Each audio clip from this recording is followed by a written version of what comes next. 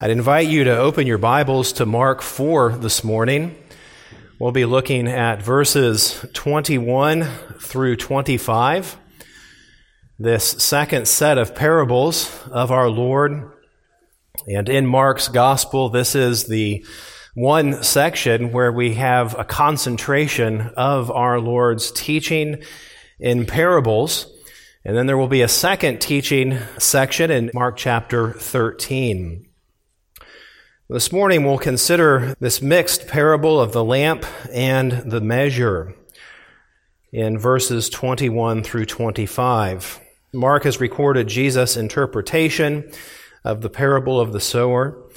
And now we go back to his teaching, beginning in verse 21. And Jesus said to them, "Is a lamp brought in to be put under a basket or under a bed and not on a stand? For nothing is hidden except to be made manifest, nor is anything secret except to come to light. If anyone has ears to hear, let him hear."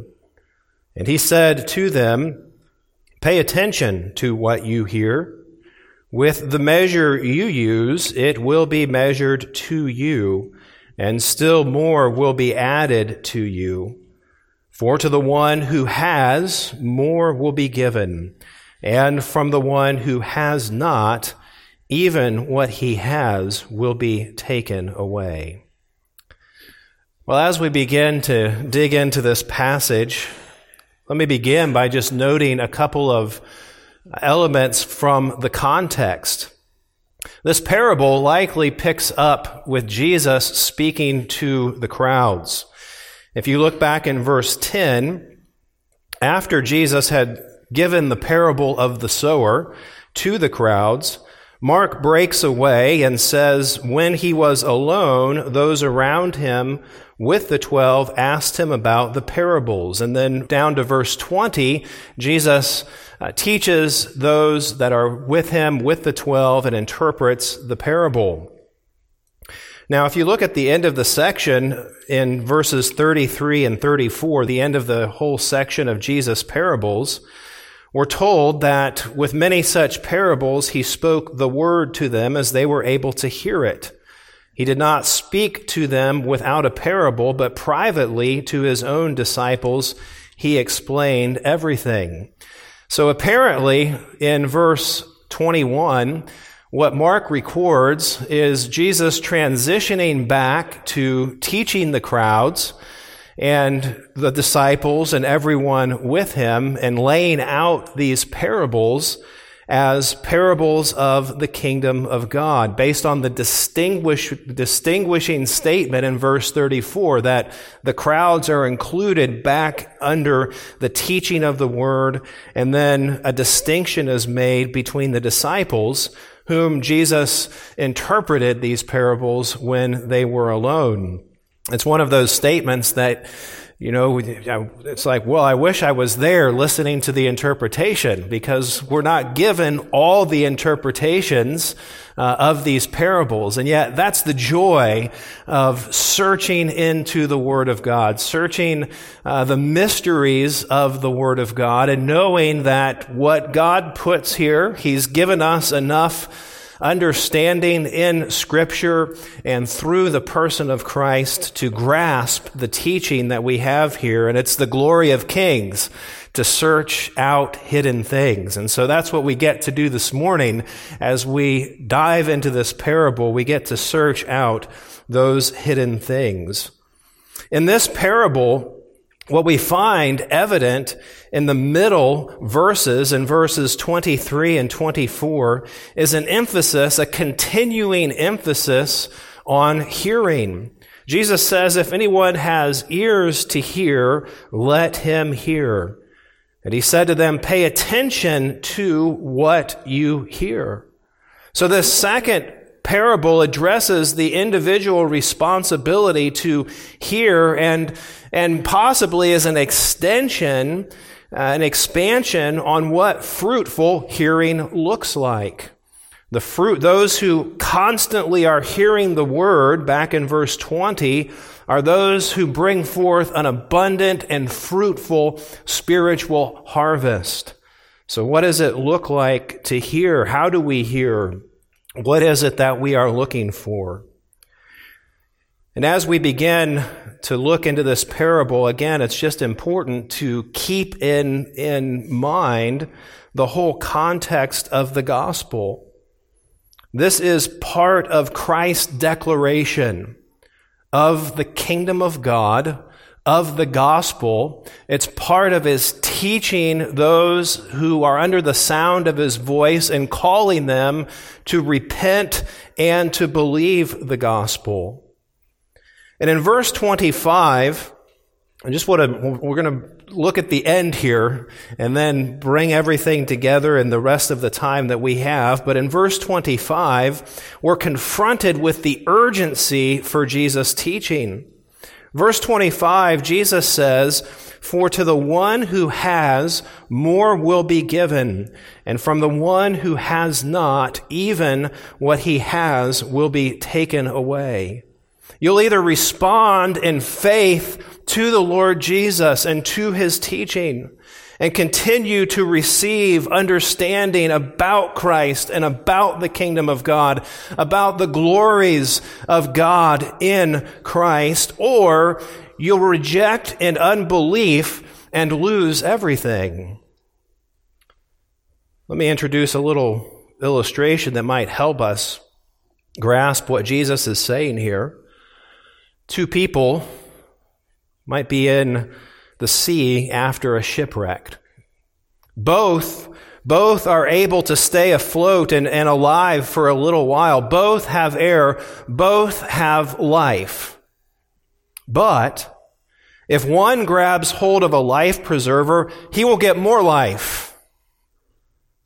The one who has life but refuses to take hold of the life preserver will lose the life that he has. The person of Christ, the words of Christ, the work of Christ is as critical to spiritual life as a life preserver is for physical life to someone on the verge of drowning. You will cling to Christ or you'll lose everything you thought you had. Last week, as we considered the parable of the sower, our theme was receive God's word to enter the kingdom of God. And what we'll find as we unfold this parable today, the theme for the parable of the lamp and the measure, is listen to God's Son. Listen to God's Son to understand the kingdom of God. Listen to God's Son to understand the kingdom of God. And as so many things in our spiritual lives and following Christ, there's a paradox here. And the paradox is that as we listen and believe, then our understanding increases. We live in a time where people demand, I must understand everything before I'm going to believe. And Christ says, no, believe in order to understand. Listen to God's Son. Listen to God's Son to understand the kingdom of God. And as an example of the need we have for Christ to illuminate our understanding, to help us grasp the nature of the kingdom of God, look at one of the key passages in Mark chapter 10.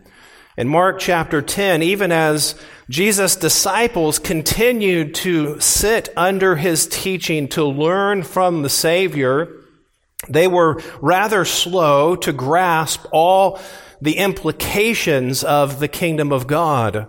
And that is a great encouragement for us, is it not? That the years of listening to Christ, they had to have truth clarified continually. And this was the case with James and John, who were campaigning for some good seats in the kingdom of heaven.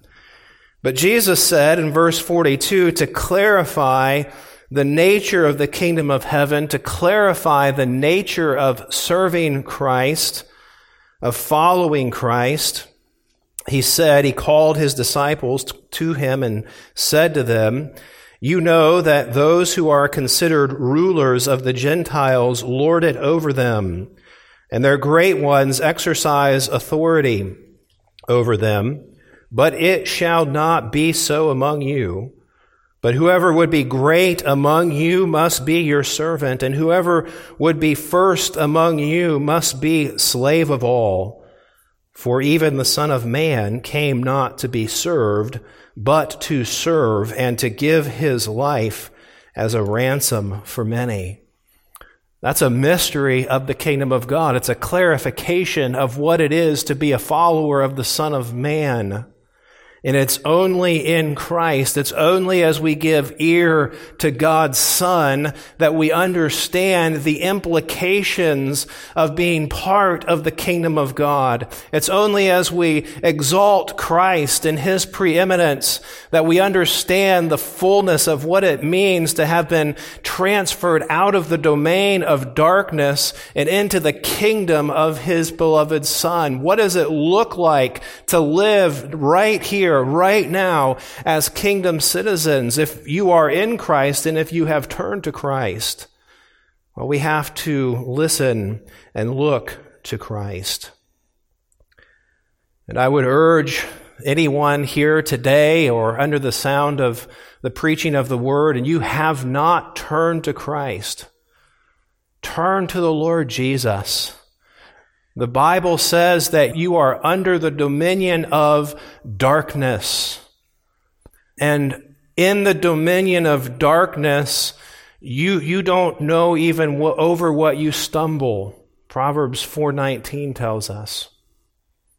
But in Christ alone, there is light and life eternal.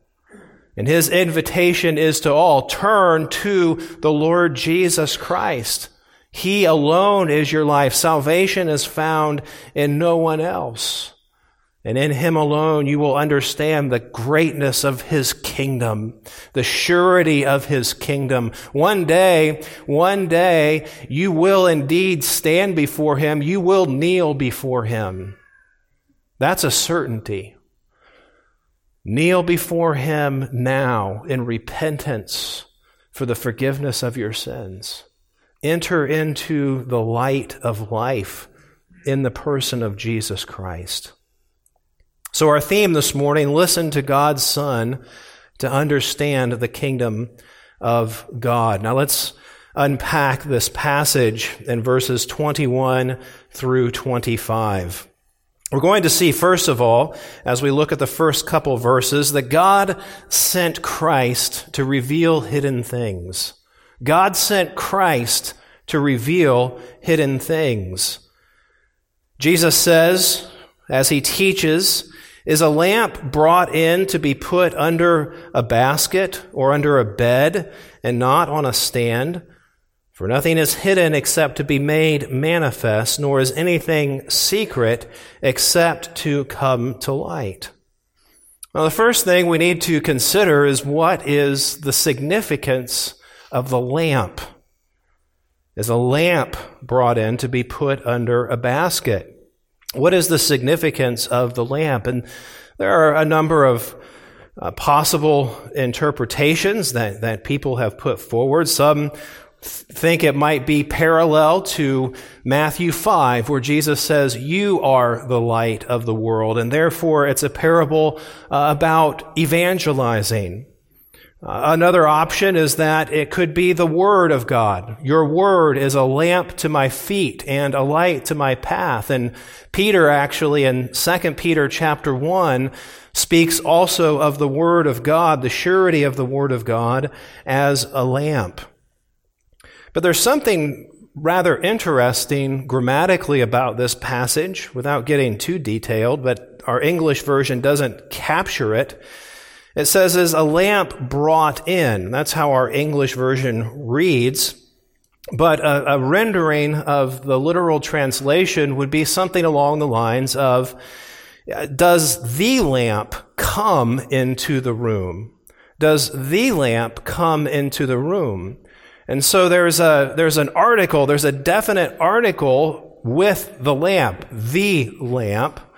And the lamp is actually the subject and not the object. So the lamp comes into the room. And again, this is a parable. Jesus is giving a surprising picture as he is using a common experience, right? Everyone that was under the sound of his voice that day knew what it was to take a very small terracotta lamp. It's one of those lamps that look like a pitcher, and the wick was stuck in the spout, and you would pour some oil in there and light the wick and come into that room, come into a dark room, and often put the lamp on a ledge, and it would illuminate that dark room. But Jesus is using that very simple, common experience, but making the lamp the subject that comes into the room. Now, when we think about that, another element to bring in as we try to interpret and seek to interpret what Christ is saying here is considering the breadth of Scripture. When we see a lamp in Scripture, what does a lamp signify? And again, there are multiple potential interpretations. A couple I've already mentioned, but there is a third interpretation and a third symbol that the lamp represents, and that is divinity. Scripturally, a lamp frequently represents divinity. For example, Genesis chapter 15 and verses 17 through 18. This is where Abraham is speaking with the Lord, and the Lord has Abraham divide animals, cut them in half, and then a lamp passes through those animals. And in that context, what God was doing with Abraham was verifying his covenant with Abraham. In the Middle East, when someone made a covenant, they would divide those animals, and the two people would join hands and walk between the parts of those animals. And the significance was, if we break this covenant, may we become like those animals. Very graphic and vivid. I prefer a handshake. The image in Genesis 15 then represented God was making a covenant with Abraham. But Abraham didn't walk through, only the lamp went through. And it was symbolic of God making that covenant based on his own character, that he was the one that would fill that out. In 2 Samuel 22, in verse 29, this is earlier in the passage that we've been using for our call to worship this month. David writes, "You are my lamp, O Lord, and my God lightens my darkness." Also in 2 Kings 8:19, speaking of the continuation ultimately leading to Christ, since he promised to give a lamp to him and to his sons forever. So we're trying to understand, grasp, what is the lamp? Grammatically, the lamp is a definite subject that comes in. Scripturally, we find many references, and I've just given a sample, that a lamp represents divinity. And now let's consider a third aspect Christologically, referring to Christ. Christ specifically is identified as the light. The light shines in the darkness, and the darkness has not overcome it, John 1:5. I am the light of the world. Whoever follows me will not walk in darkness, but will have the light of life, John 8:12.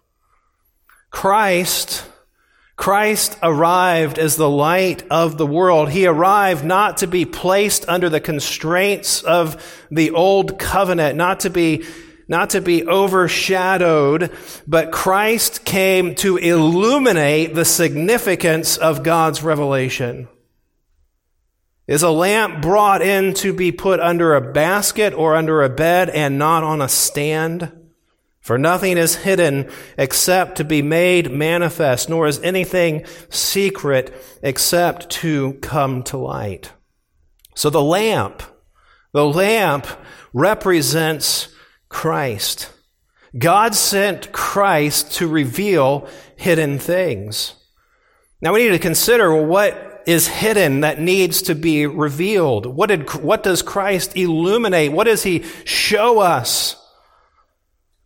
And what we find in this passage is that there's an intentionality behind what is hidden. Verse 22, nothing is hidden except, and you could say, except for the purpose. There's a sense of purpose, except for the purpose to be revealed or manifest. Nothing is secret except to come to light.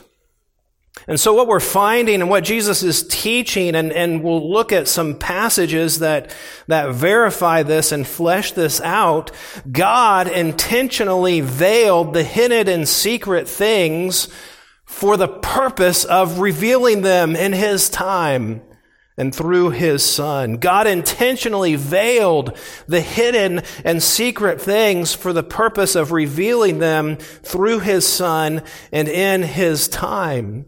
And it's important that we recognize and grasp that the hidden things belong to the Lord. It's God's prerogative to hide what He chooses and to reveal what He chooses.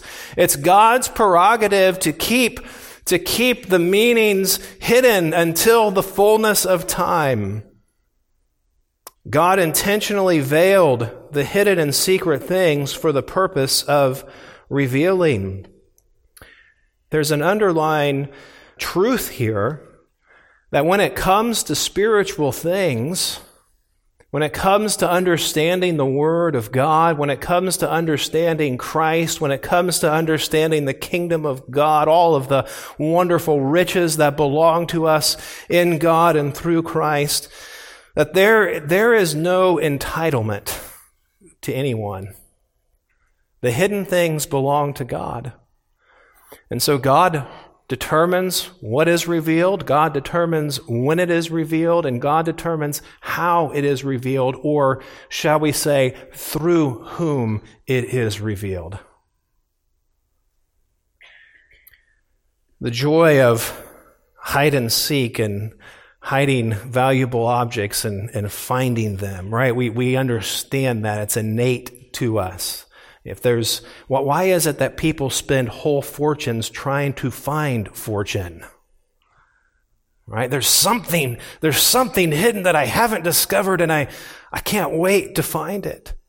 Even as young children, we enjoyed trying to find something that our parents hid, and maybe you've gone on those scavenger hunts where there's clues, and you find the next clue, and then you find the next clue, and then you find the next clue, and it might be something that is a little plastic toy from the dollar store, but I found it. I found it. And here Jesus is engaging with that common experience. There are things that God has hidden. And they've been dark. But now the lamp comes in and it comes to light. Because God veiled and hid the hidden things for the purpose ultimately of revealing them and revealing them in Christ. This is the most wonderful treasure hunt that we could ever go on. And it's a treasure hunt where our Father, our loving Father, has placed things, has revealed things in the fullness of His inspired Word for us to search out and to find. Proverbs 2 says, like hidden treasure. And so how do we do that? How do we do that? How do we put that together as we think about the fact that God sent Christ to reveal hidden things? Paul speaks of the mystery of the gospel in Ephesians chapter 3. He says he's an administrator of the mystery of the gospel, and it was hidden in times past. But now in Christ it was made known. And so when we think about hidden things, when we think about mystery in Scripture and throughout the New Testament, there are multiple references to the mystery of God. It's not mystery in the sense of Sherlock Holmes figuring out who did it. It's mystery in the sense that God, out of His free will, out of His goodness, out of His sovereignty, chose to hide things that in His time and in His way and through His person, He would reveal. If you want to think about Ephesians chapter 3, I like to just try to help anything I can to help remember chapter content. But Ephesians chapter 3, the way I like to remember Ephesians chapter 3 is there was a mystery, and it's the mystery revealed. It's the revealed in Christ. Let's look at a couple of passages that make this explicit. Turn to the next gospel, Luke chapter 24. Luke chapter 24. I love these passages at the end of Luke's gospel. They bring so much clarity about all of Scripture. Luke 24, and first of all, look at verse 25. Jesus is walking on the road to Emmaus with these two disciples, and He says to them, "O foolish ones, and slow of heart to believe all that the prophets have spoken, was it not necessary that the Christ should suffer these things and enter into His glory? And beginning with Moses and all the prophets, He interpreted to them in all the Scriptures the things concerning Himself."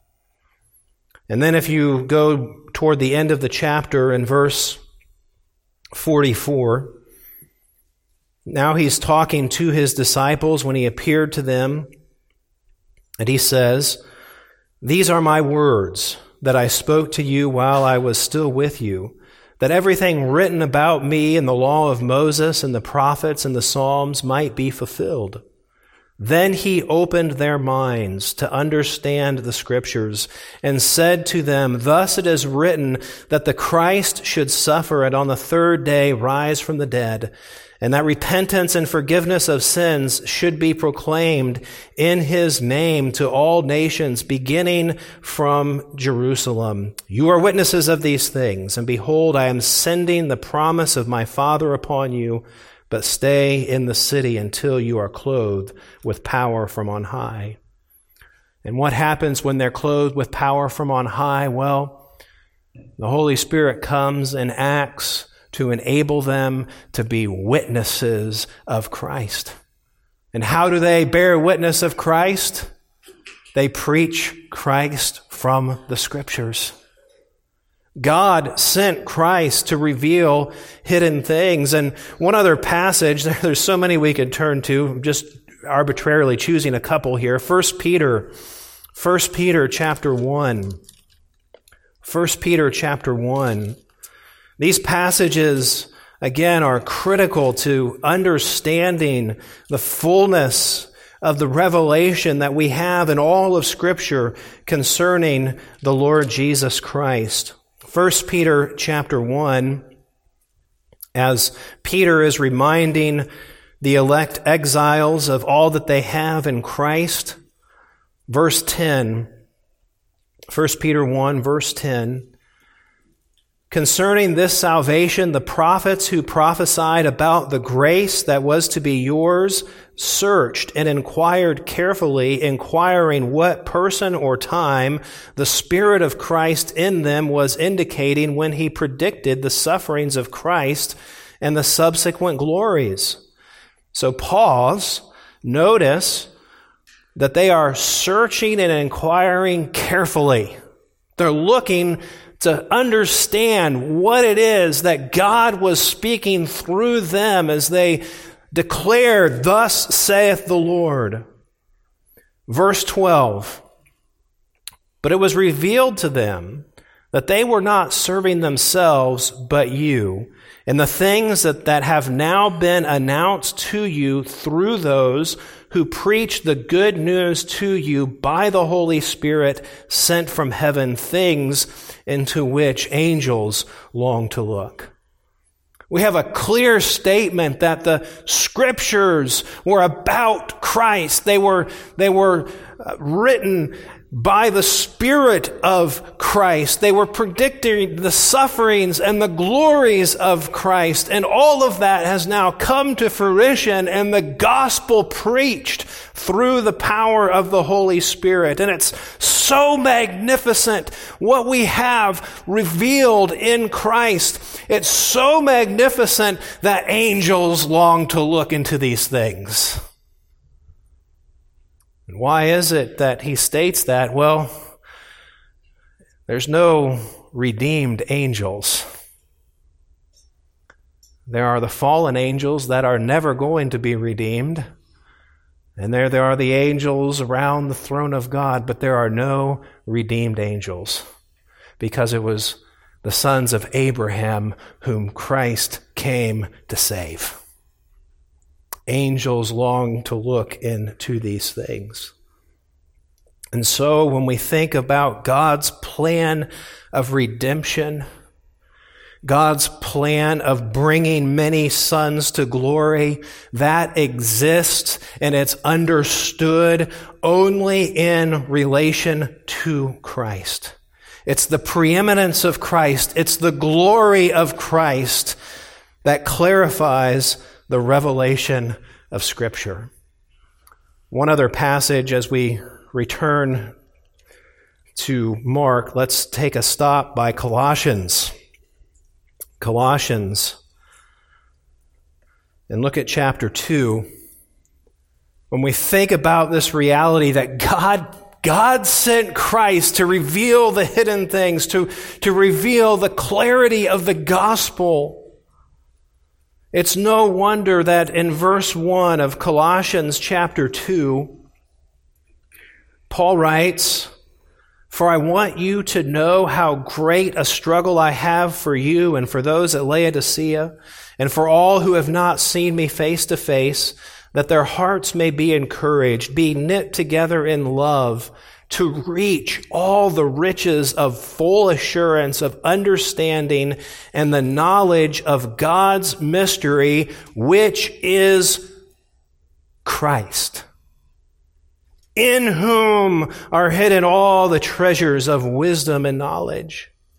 And then look at verse 9. Run your eyes down to Colossians 2, verse 9. "For in him, in Christ, the whole fullness of deity dwells bodily, and you have been filled in him who is the head of all rule and authority." God sent Christ to reveal hidden things.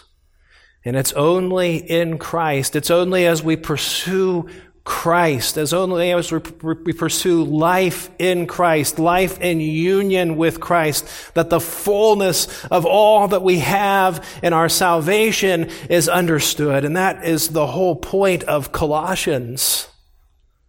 And we heard this past Tuesday a wonderful message on where that ends.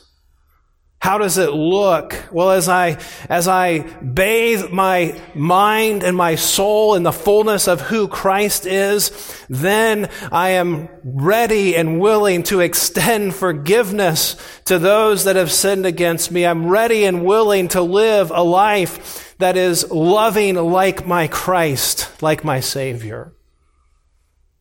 But folks, if I view the gospel just as a set of facts and not as coming into relationship, a vital, living relationship with the Lord Jesus Christ, it's going to be really hard to forgive like that. God sent Christ to reveal the hidden things.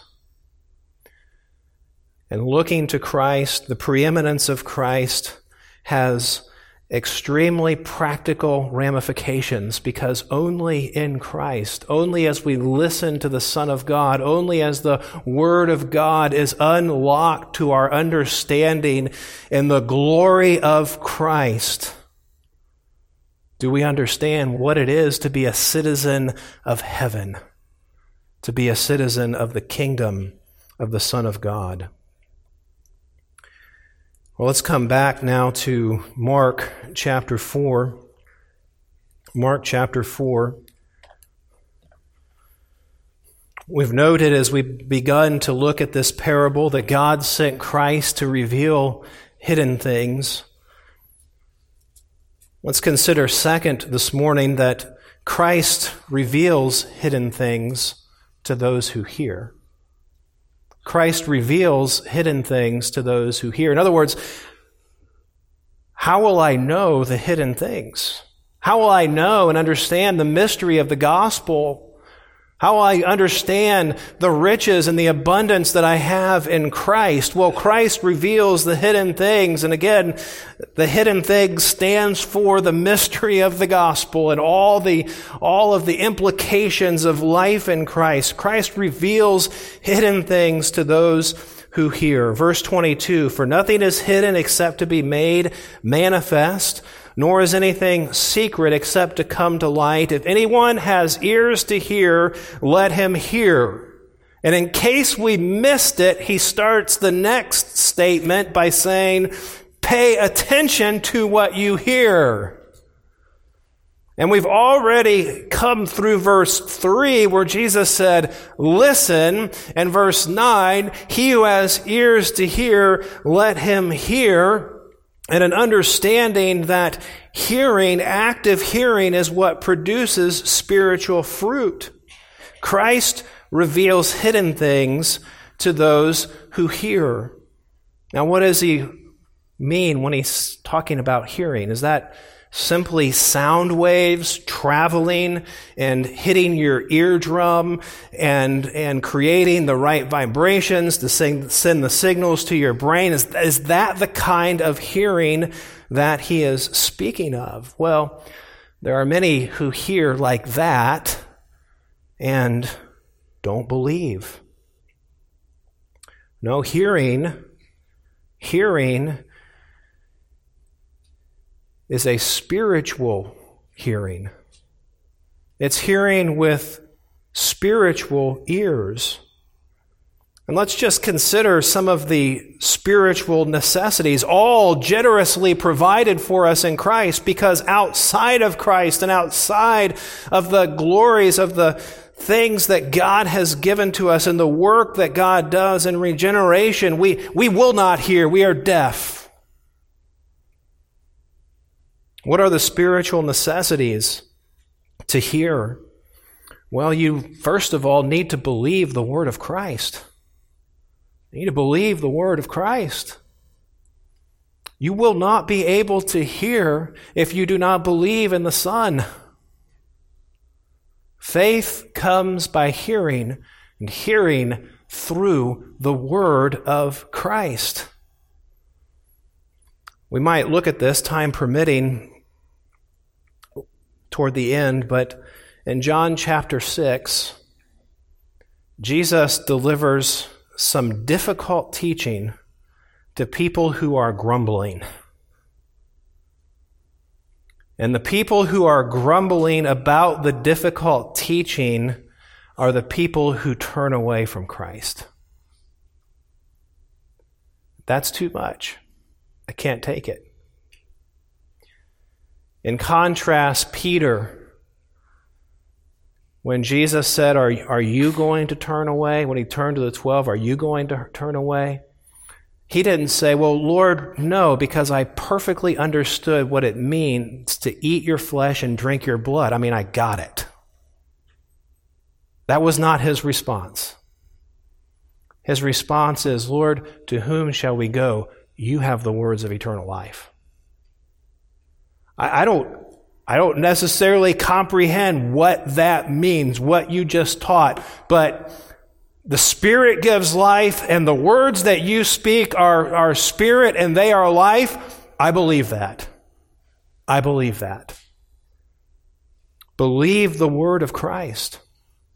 Believe to understand. And recognize the work of the Spirit. Paul speaks in 1 Corinthians chapter 2 in verses 11 through 14 of ministering spiritual things to spiritual people. And he makes the contrast. He says, those who do not have the Spirit of God, they cannot receive the things of God because they are spiritually discerned. To hear the word of Christ, to hear the gospel and the mysteries of the kingdom is to have the Spirit of Christ and to not quench the Spirit of Christ, to understand that the Spirit of God is at work within us to give us understanding of the things of the Word of God. We believe the word of Christ and we recognize the Spirit or the work of Christ and the Spirit of the work, or the work of the Spirit of Christ.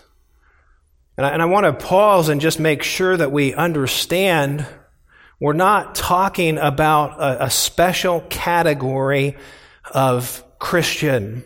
This was the problem to those that 1 John was addressed to. They claimed that there was, you had to have a special knowledge to understand the deep things of God. And there was this category of special Christians who knew things and had additional experiences to understand these things. And that's not the case at all. All those who are in Christ have the Spirit of God. All those who are in Christ have the capacity in Christ to understand the things of Christ. And again, this is why Paul was so urgent in writing the book of Colossians. He says, I'm writing to the whole church and I'm striving and struggling so that all of you can come to maturity and understanding the word of Christ, because you all who are in Christ, who are part of the kingdom of God, you all have the capacity, you all have the Spirit of God dwelling in you. Yet there is a responsibility that we all have to carefully tend our souls. The spiritual necessities of hearing these things, we believe the word of Christ, we recognize the work of the Spirit, and yet we carefully tend our own souls. Look at 1 Peter again. If you would, turn over to 1 Peter chapter 2. And I'll just mention while you're turning over there that James 1 is another passage that teaches the same thing in verses 19 through 27. Not being hearers only, but also doers of the word. But in 1 Peter,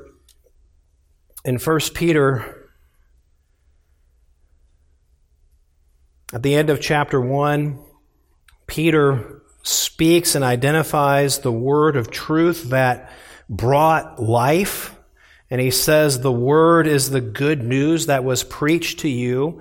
And so continuing along that vein, in chapter 2, he says, so put away all malice and all deceit and hypocrisy and envy and all slander. Like newborn infants, long for the pure spiritual milk, that by it you may grow up into salvation, if indeed you have tasted that the Lord is good.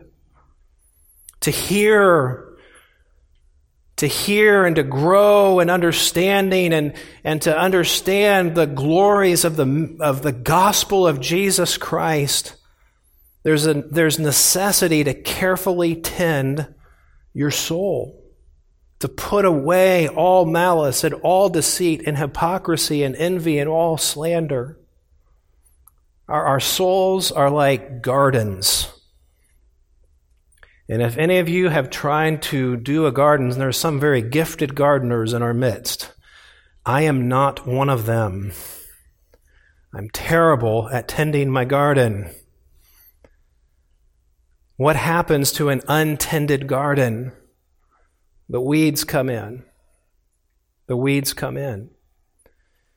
And our souls, untended, those roots of fleshliness, they grow fast. It astounds me how fast weeds grow. My vegetables, it takes them forever, but the weeds grow fast. The sin, the fleshliness of our heart, it produces all of these things that we have to carefully tend and weed out of our soul. And where does that cause us to continue to run? As we understand in the light of the gospel, in the light of the imperatives, the commands that life in Christ generates to forgive and to be kind and to put others' interests above our own. I mean, we can just stop there and think, boy, I've got some tending to do with my soul. Well, it drives us back to Christ. It drives us back to repentance and to faith, to understand all these weeds, all these fleshly tendencies, they're there, but Christ is my Savior. He atoned for all of my sin. And He is my King. And Peter, that's exactly where Peter goes in verse 4. As you come to Him, a living stone, rejected by men in the sight of God, but in the sight of God, chosen and precious. You yourselves, like living stones, are being built up as a spiritual house to be a holy priesthood and to offer spiritual sacrifices acceptable to God through Jesus Christ.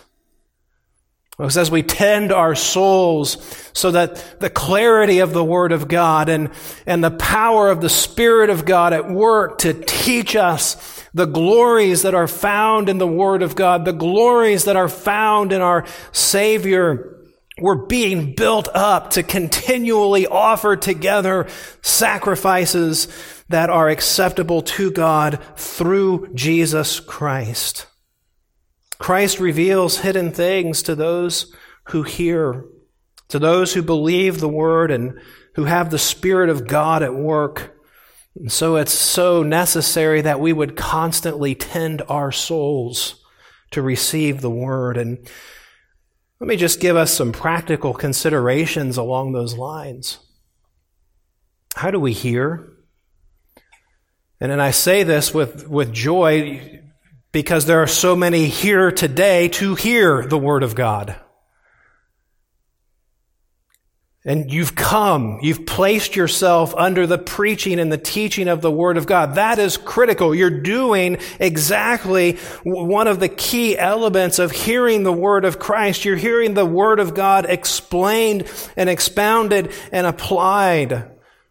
You're in a setting where in the preaching of the Word, and one of the definitions I like to use for what is it to preach, what is preaching? Well, it's a monologue, right? I'm not taking questions this morning. It's a monologue from the Scripture, an authoritative monologue from the Word of God, proclaiming the Word of God that addresses the will. Right? We're here together so that the Word of God can address our will and the Spirit of God can bring conviction to our souls where the roots of fleshliness have sprouted up and fleshly things are coming in so that we can turn to Christ in repentance. And so when we think about hearing and thinking about gathering together, it's critical that we prepare to hear the Word of God. Like this is the high point of our week. That we plan to be ready to hear the Word of God. We pray as we come in to hear the Word of God that the Spirit of God will do its work in our lives, that we'll be tender to the work of God in us. And obviously we are here to hear the Word of God. We're present. And then as we hear it, it's important to engage in the Word of God. And again, what a joy it is to bring the Word to those who are engaged, to those who are hungry, to those who have an appetite.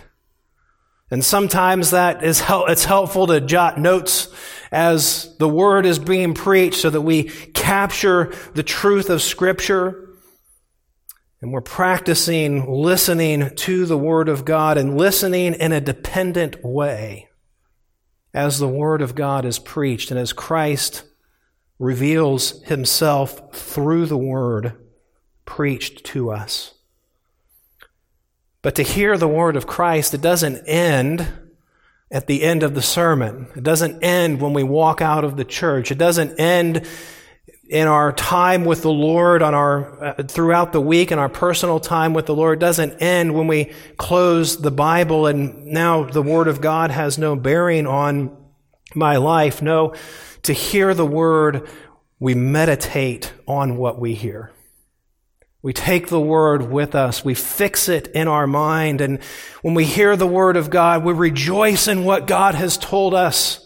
We repent because of the conviction that God brings to our souls. And we resolve by the power of the Lord to live for His glory. Paul speaks of this in 2 Thessalonians chapter 1, I believe it is, where he prays for the Thessalonians and he says, I'm praying that every resolve that you have made for Christ and in Christ, that you'll be able to carry it out for the glory of God.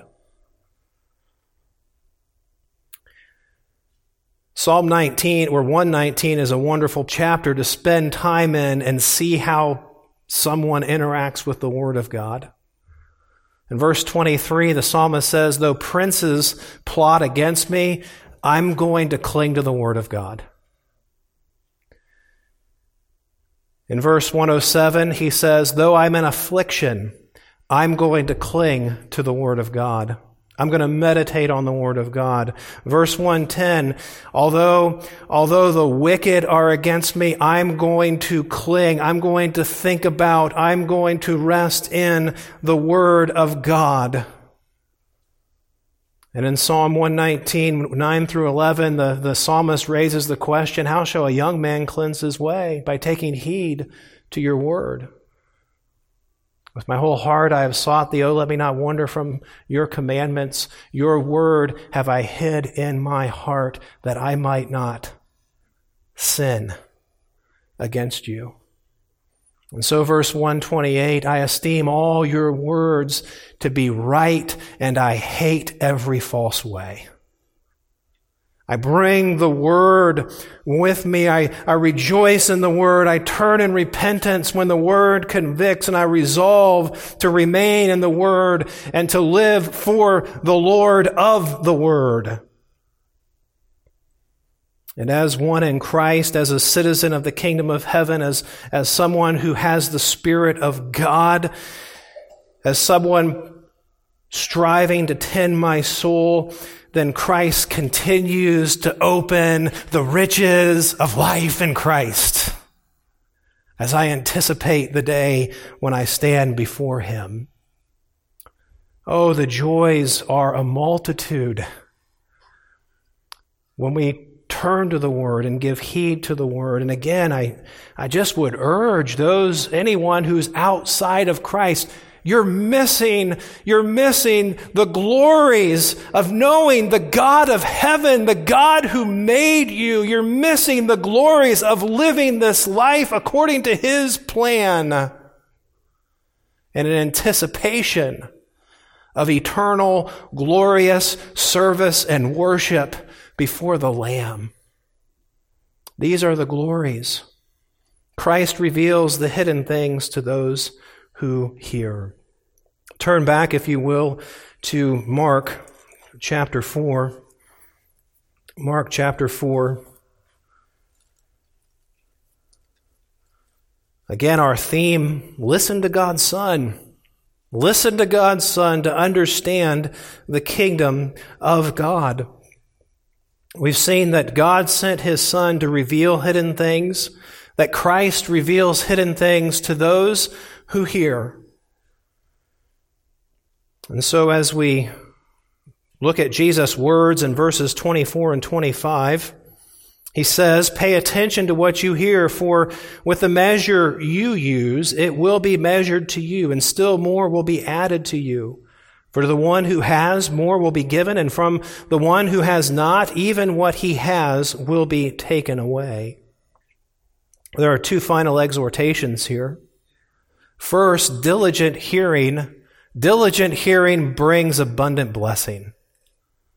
The one who has, more will be given. And before that, with the measure you use, it will be measured to you, and still more will be added to you. Diligent hearing brings abundant blessing. And you know, as I was thinking and preparing and just thinking about the reality of life in this world, right? We think about hearing and giving attention to the Word of God, and sometimes that can be a bit discouraging. Like, my life is so full of responsibilities, of small children, and of long hours, and of hard academic standards, and of brokenness, and of pain, and of loneliness, and of sickness, and of longing. And your Heavenly Father knows that. He knows that this life has many pressures. And Christ says, pay attention to what you hear. With the measure you use, it will be measured to you. And if we stop there, we would say, oh no. Oh no. I'm really not anticipating too much then. But look at that next statement. And still more will be added to you.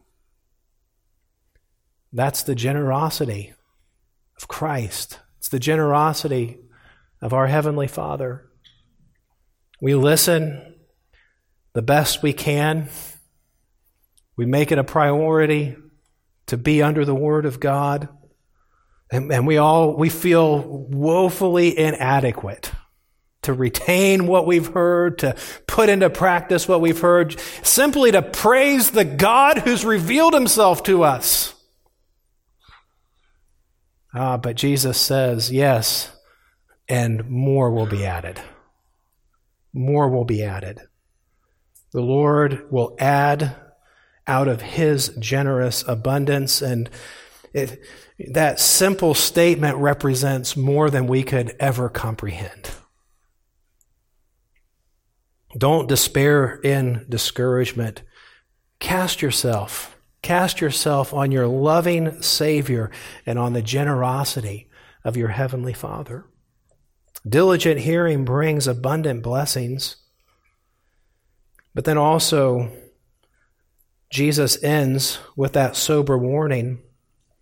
Distracted hearing, on the other hand, or hearing that is, you write these things and you think, I don't even like that word, distracted. It's worse than distracted. Fruitless hearing, rebellious hearing, unbelieving hearing brings certain poverty. Those who refusing the invitation to hear will lose what they think they possessed.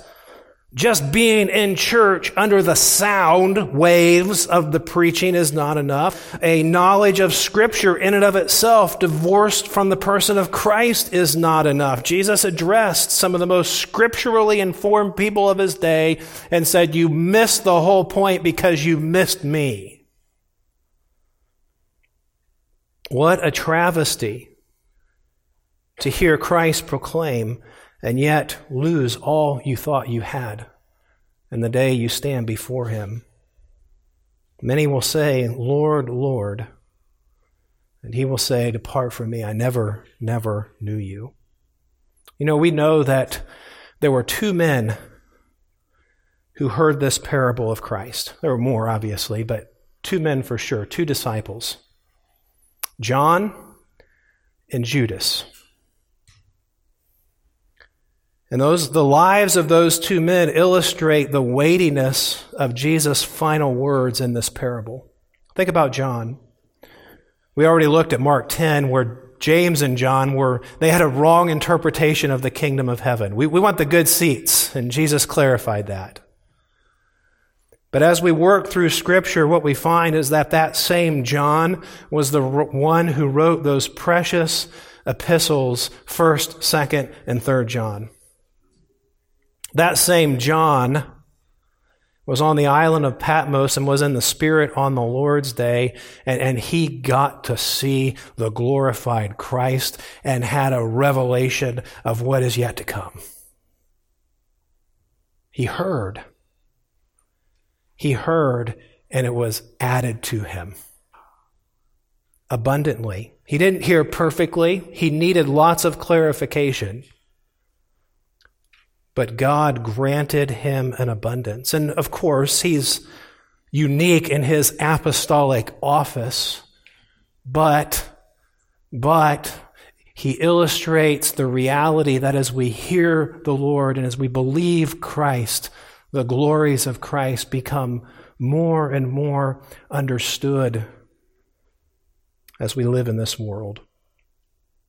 Judas. Here's Judas. 3 years under the word of Christ. Life in the presence of Christ. He saw the works. He heard the words. He experienced the personal attention of Christ, even to the point of dipping his bread in the same bowl on the night that he betrayed him. And yet that is what he did. He betrayed Christ. And what he had was lost. Ultimately, when we consider what it is and who it is that listens to the Son of God, it will ultimately be the cross that defines that. We'll be confronted with the cross. Listening to the Son of God will always lead ultimately to denying yourself, taking up your cross, and following Christ. It will lead to servanthood. The centurion saw Christ's battered and bloodied body hanging on the cross, and he said, truly, that's the Son of God.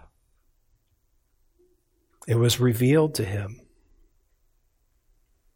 Listening to the Son will lead to the cross, and it's the cross that becomes the dividing line. Do you listen to God's Son and understand the kingdom and understand that being a kingdom citizen now, being a kingdom citizen as we await for the arrival of our King, means taking up the cross and following Jesus Christ? John said, whoever believes in the Son has eternal life. Whoever does not obey the Son shall not see life, but the wrath of God remains on him.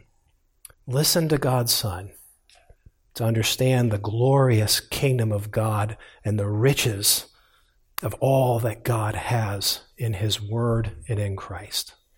Father, we thank you this morning for the word of Christ.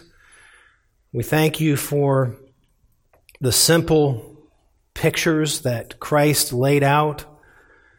And we thank you for the majestic treasures that are ours in Christ and in the Word. O Lord, we pray that you would give us ears to hear, that we would have joy in our Savior, that we would have joy in taking up our cross and in following him. We pray it in Christ's name. Amen. Thanks for listening from Truth Community Church in Cincinnati, Ohio. You can find more church information and other helpful materials at thetruthpulpit.com, teaching God's people God's Word. This message is copyrighted, all rights reserved.